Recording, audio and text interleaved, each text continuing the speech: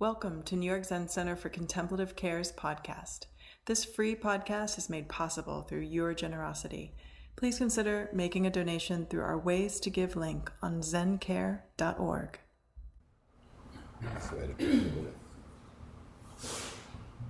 We'll just wait a couple of minutes for people to arrive.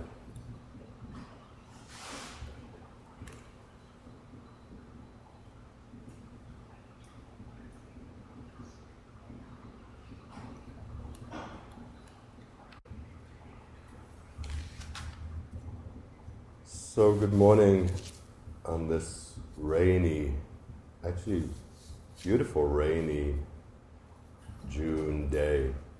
We've had such unpredictable, unexpected weather over the last couple of weeks with 80 degrees and waking up to beautiful days, and then here we are, a nice grey, rainy Irish morning with that soft misty rain. It's beautiful. And I just, excuse me, just last week planted a Jizo garden out on the balcony. And I'm very thankful for the rain, because it needs to be watered every day till the moss takes root, and it just seems very appropriate for today to have our Jizo garden being watered. In Japan, when mothers visit the Jizo gardens, which I'll talk about in a moment, one of the things they do is wash the statues. Once a year, they go to the Jizo gardens, they'll dress the statues, offer sweets or candies, and wash statues. So I think it's rather beautiful today that it's raining out there.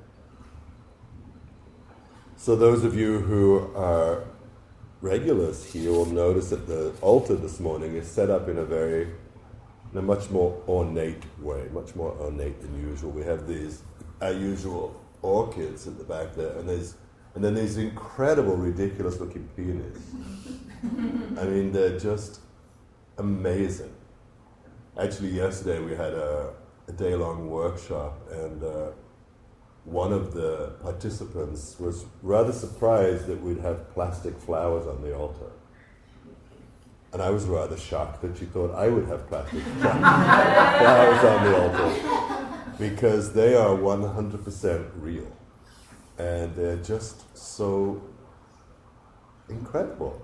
I've never seen peonies like this, and we've had many, many peonies on the altars in the past, but these need to go in some kind of book of records, I think. And we have in the middle here behind me our usual Bodhisattva, which means awakening being, of Kuan Yin, or Avalokiteshvara, or Kannon in Japanese. And this is the Bodhisattva of compassion. This is the one that hears the screams and the cries of all the suffering in the world. And oftentimes you'll see her depicted as 1,000-armed woman or man. They're kind of gender neutral, gender fluid, whatever the term is these days, gender non-conforming. Usually you'll see her with all these arms, and in each hand there's a little eye, and she's holding a tool. So in ancient times it would be a rake, or a shovel, or a rope, a lasso, a knife, chopsticks. Today she could probably be holding cell phone, laptop, iPhone, I don't know, Ambien, Ritalin, I don't know. But whatever is needed in the moment to help those who are suffering. So Kuan Yin, Avalokiteshvara, the goddess, the Bodhisattva of compassion. And oftentimes you'll see in Japanese temples, her partner is Jizo. And here we have my favorite statue of Jizo. And here we have two smaller ones, which is usually how you see him or her with a child in his arm, and usually two children at his feet. And this morning, because we're going to have this special ceremony of offering to Jizo, the protector of women and children, unborn babies, so this is why this altar is set up in such a kind of elaborate fashion. More Japanese than Zen, I would say. If there is such a thing, it's more Japanese than Zen. Usually it's very kind of clean, sparse.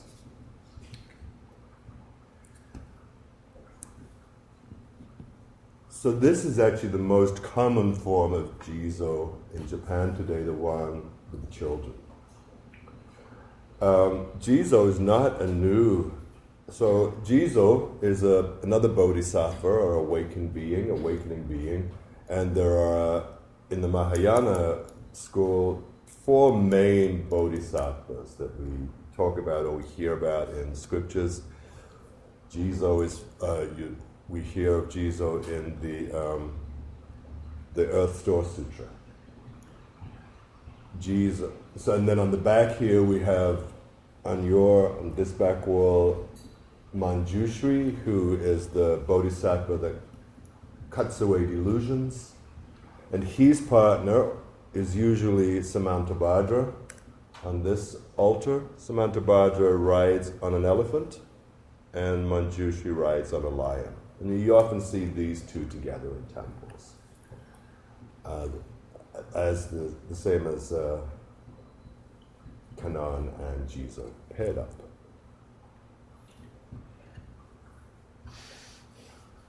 So Mitsuko-kuyo is the Mitsuko-kuyo is the ceremony that we will be doing after the talk today. Kuyo is composed of 2 Chinese characters meaning to offer and to nourish. In actual use, Kuyo refers to the memorial service of Mitsuko. Mitsuko-kuyo is the service that we'll be doing today. The Chinese character for Mitsuko are literally translated as water baby. Mitsuko is water baby. So if you think about this transliteration, it's the baby in the womb, in the water, the baby that floats in the water.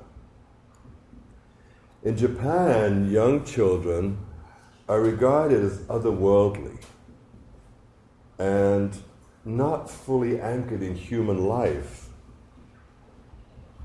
until they reach a certain age. And fetuses are referred to as kaminoko, or children of the gods, sometimes even referred to as Buddha. And you'll forgive my terrible Japanese translations. The Mitsuko Juzo is not ancient. Jizo first came into Japan via Korea and then China, somewhere in around the 5th century. And there are many forms of Jizo. There's the Jizo that helps farmers. There's the Jizo that pulls out nails. There's the Jizo that builds walls.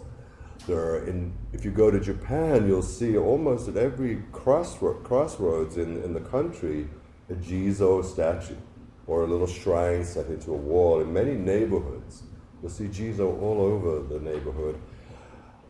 Jizo is considered the patron saint, if you like, of mothers, children, fetuses, unborn babies, stillborn babies, babies lost in early childhood, and also of travelers, which is why you'll see him in different forms in many different places throughout Japan.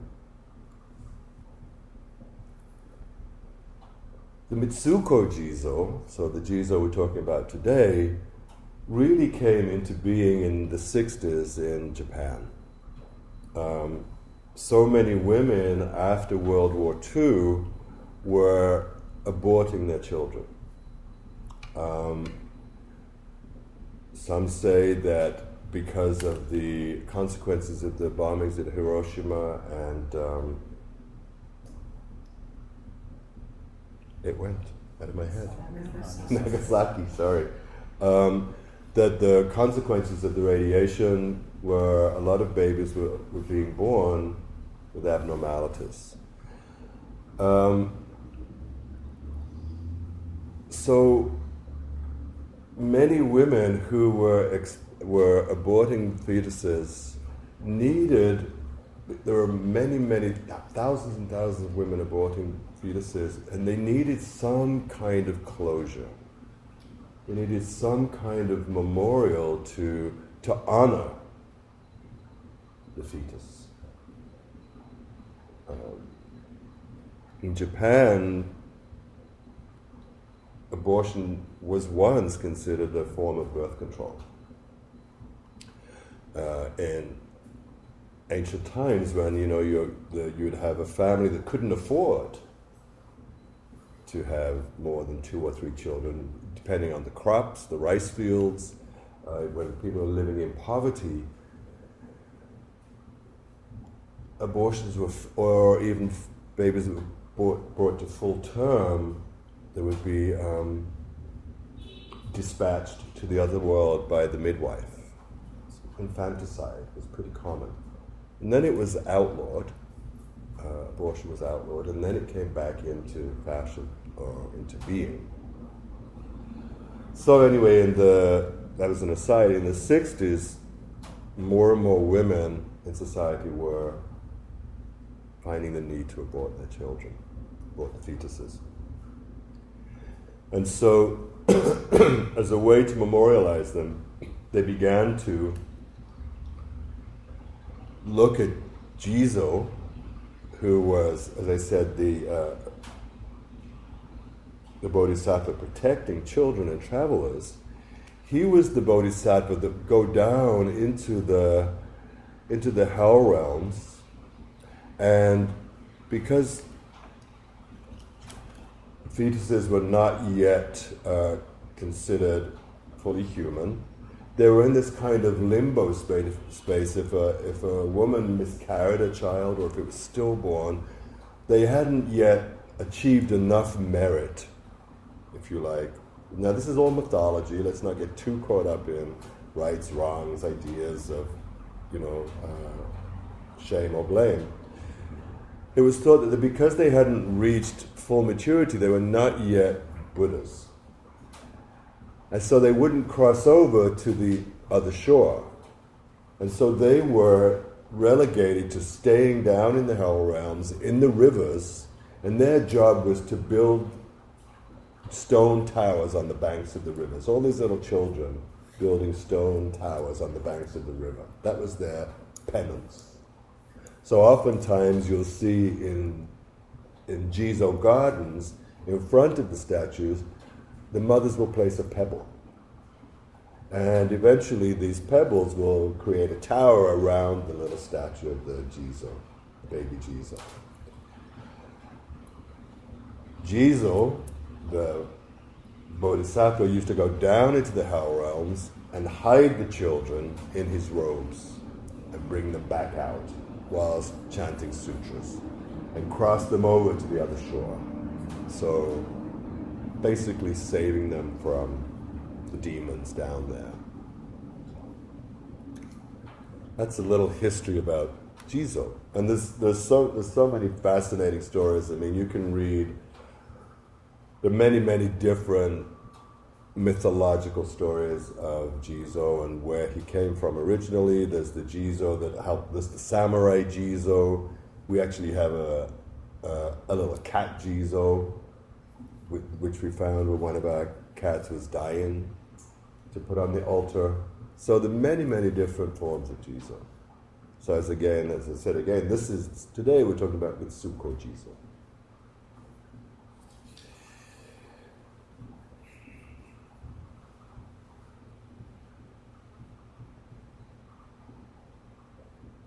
40 years ago, you know, it doesn't seem possible, but I was 23, and I had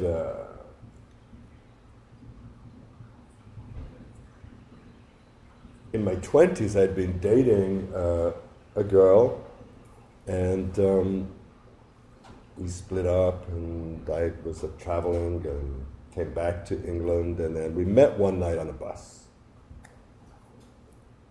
back home in England. And you know, we hadn't seen each other for 3 years, and we decided to go out for a drink, catch up on what we were doing. We ended up sleeping together again for old time's sake, and she became pregnant. And I was from what we'd say the wrong side of the tracks for her family. She was from a well-respected, God-fearing family, and I was not from that. And her parents were incensed. Of course, you know, that their daughter, unmarried daughter, was pregnant, but particularly because she was pregnant through me. And after much deliberation and fighting and arguing, it was decided that we would, well, basically it was their decision to abort the child. And I remember very clearly, we were talking about this last week to someone, 40 years ago. I remember very clearly the night driving, I'll call her Carol, driving Carol to the clinic. And back then it wasn't, everything was still done under the radar. It was a very beautiful facility. But I remember as we were driving to the clinic saying, we don't have to do this. We could just continue driving and go to the coast where we had lived for a while. And she said, no, we have to do this. So I dropped her off at the clinic, and I think I stayed up all night drinking. Then I went the next morning to pick her up. And for me, my perception of Carol was of a completely different woman. Wasn't the same person that I dropped off the night before. And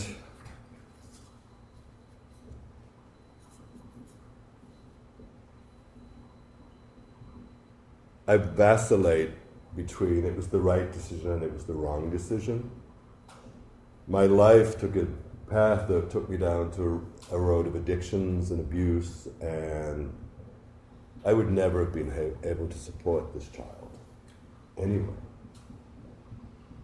So on some level, I fall into this category of justifiable action. And on the other hand, I think, well, if we had the child, would I not have gone down that path? Would I have been responsible enough to give care? Maybe to get married, but to certainly bring the child into the world. My mother was really, really angry that we had done this. And those were the circumstances. And, I can look back, as I said, 40 years later and still feel the same emotions that I felt that evening. And over the years, I've had many, many, many opportunities to, I think, resolve that karma. So it's incredible to think, for me anyway, that after all my years of shenanigans, that I would end up creating a Jizo garden. I mean, think about the karma in that. Creating a Jizo garden, taking care of children in pediatric hospitals. It's such an incredible journey of synchronicity, of karmic action. So this ceremony today is is particularly poignant for me.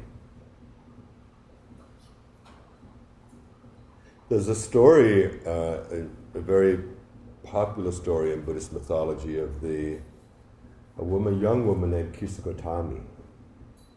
And Kisa Gotami was a young woman who married into a very wealthy family and had a child, living very well, had all the comfort care that she would need as a young mother. And the child died, we're not sure when, maybe 2 or 3 years old, maybe 2 years old or younger. And Kisa Gotami was bereft. She was beyond consolability, beyond consoling. And for days was carrying her dead baby in her arms, wandering around the village. This is in India centuries ago. And she's wandering around the villages with her dead baby in her arms.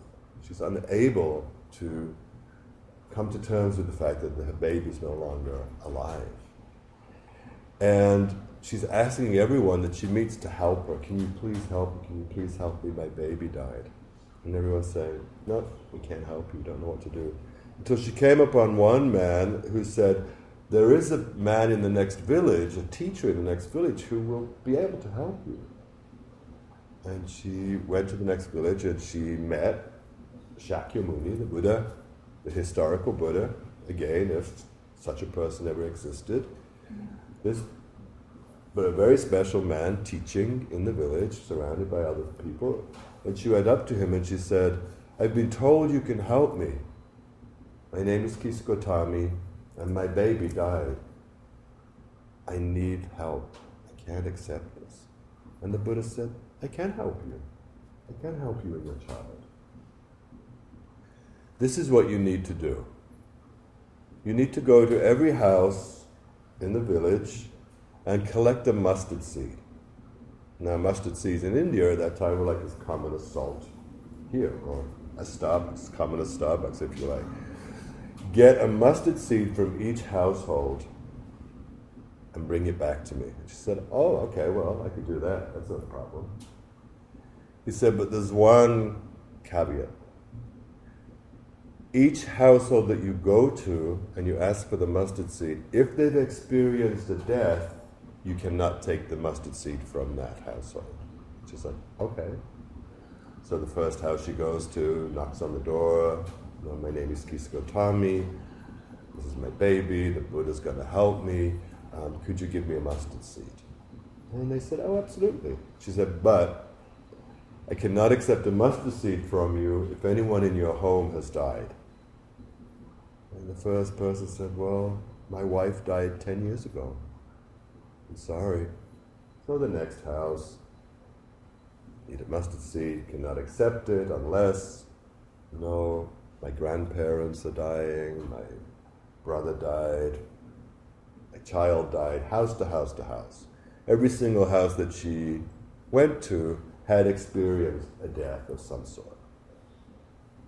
Finally, she realized that no one escapes death. Whether in the first days of life, whether they live to be 100, or whether in the womb. Babies are born stillborn, babies are born for a few moments or years of life. And she went back to the Buddha with her baby and said, I now understand. I am not alone. And they had a beautiful ceremony for her baby and buried it in the forest. And the story goes that Kisa Gotami then became one of the Buddha's nuns and followed him till the day she died.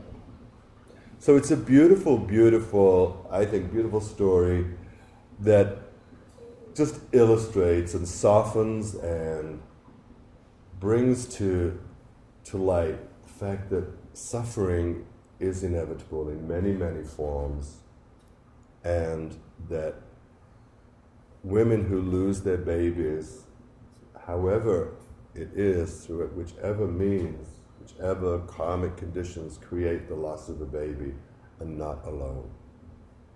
and are with Kisa Gotami in their suffering.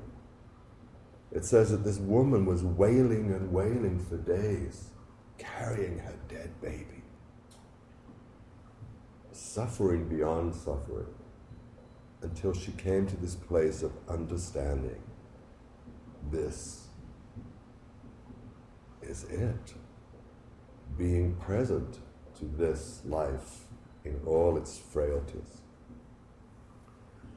So these moments or these opportunities of remembrance that we, in all societies, whether it's, this ceremony, funerals, wakes, remembering soldiers who died in the wars, these moments that we take to remember,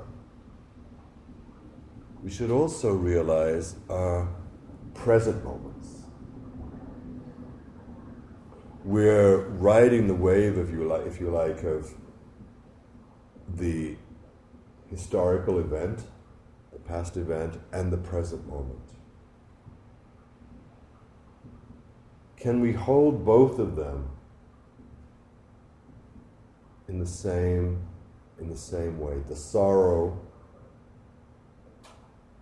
that was then, the sorrow that is present now, and also the realization that this too is impermanent. This moment of sorrow, this moment of grief, this moment of suffering will change. It may not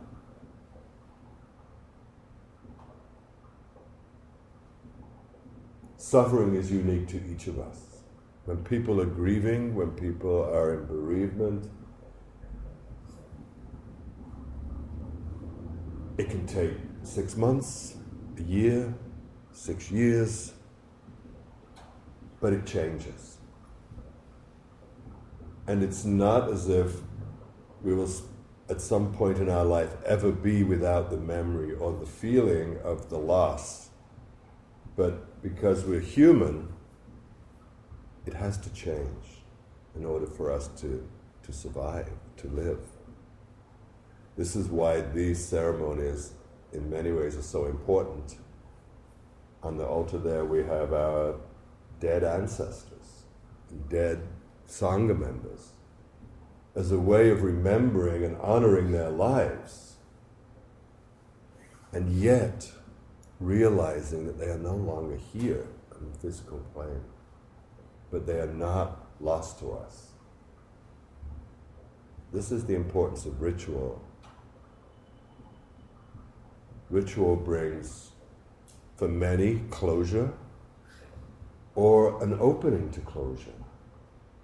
It's not about forgetting. It's not about denying. It's about, as I said, remembrance and honoring and being with the sorrow and being with the pain and also being with life in this moment.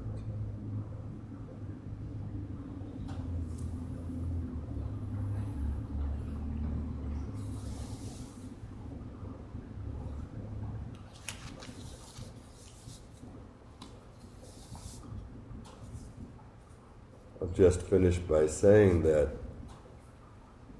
Jizo was also known as Kshitigarbha, which translates to earth womb or earth store bodhisattva. So it's beautiful to think of this bodhisattva as the earth womb, earth mother, earth store. This benevolent figure holding us in her womb. And as with all wombs, at some point they're emptied in many, many different ways. Sometimes joyous, and sometimes incredibly sad. And this is the cycle of our life. Sadness, suffering, celebration.